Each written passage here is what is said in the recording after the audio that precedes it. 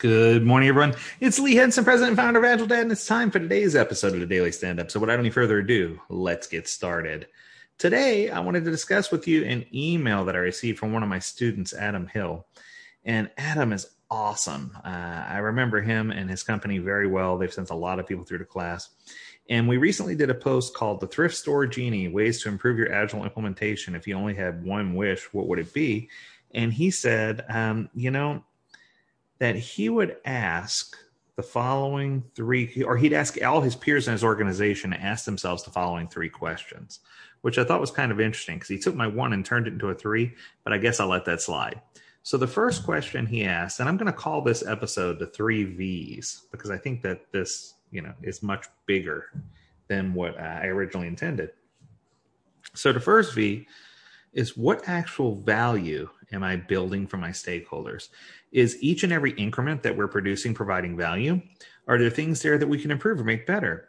Value-driven design and value takes on so many different meanings to so many different people, but I don't think we take enough opportunity in many cases to identify our stakeholders properly and to make sure that we have vetted value, to make sure that we're providing both consumer value, business value, as well as strategic value for the organization and technical value for things that we're doing long-term if you're building a technical project or product.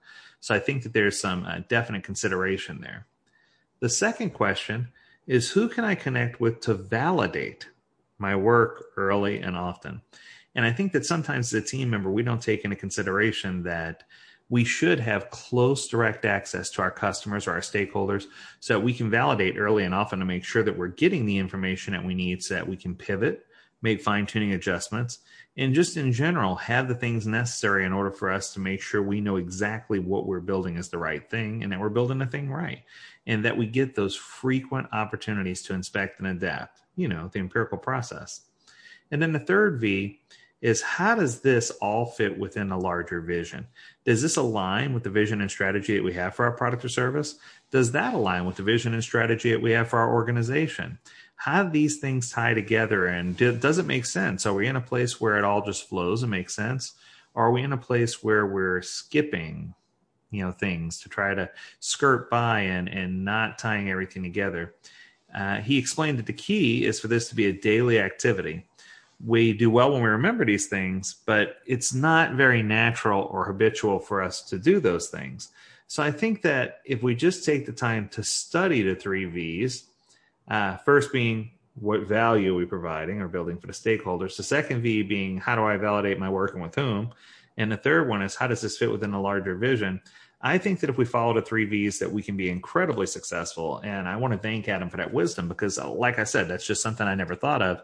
But it's something that's really, really easy for us to drill down on.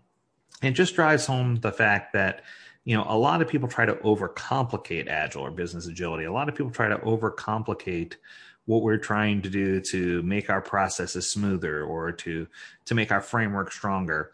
And I think that the answer comes in simplification. So as interesting as it sounds, the answer to most complicated questions is to simplify what you're doing. And you're going to find great joy there and great reward, because I think if you focus on those 3 things, it's going to give you a big leg up on the competition. So I hope that you found this short yet insightful daily stand-up episode of value to you, right? See what I did there? We invite you to participate. It's Hump Day. Participate in the Hump Day Challenge. I'm sure Kim's got something amazing for you out there. And as always, if you have questions or if you have something that you want to see broadcast on a daily stand-up, we'd love to have your ideas. You can reach us at learnmore@agiledad.com. That's LEARNMORE @agiledad.com. And if you need additional information about this topic or any others, feel free to visit us at agiledad.com, where we still have a plethora of free information out there available and ready for you. As always, we encourage you to stay healthy, stay well, and stay agile, my friends. Until next time, do take care.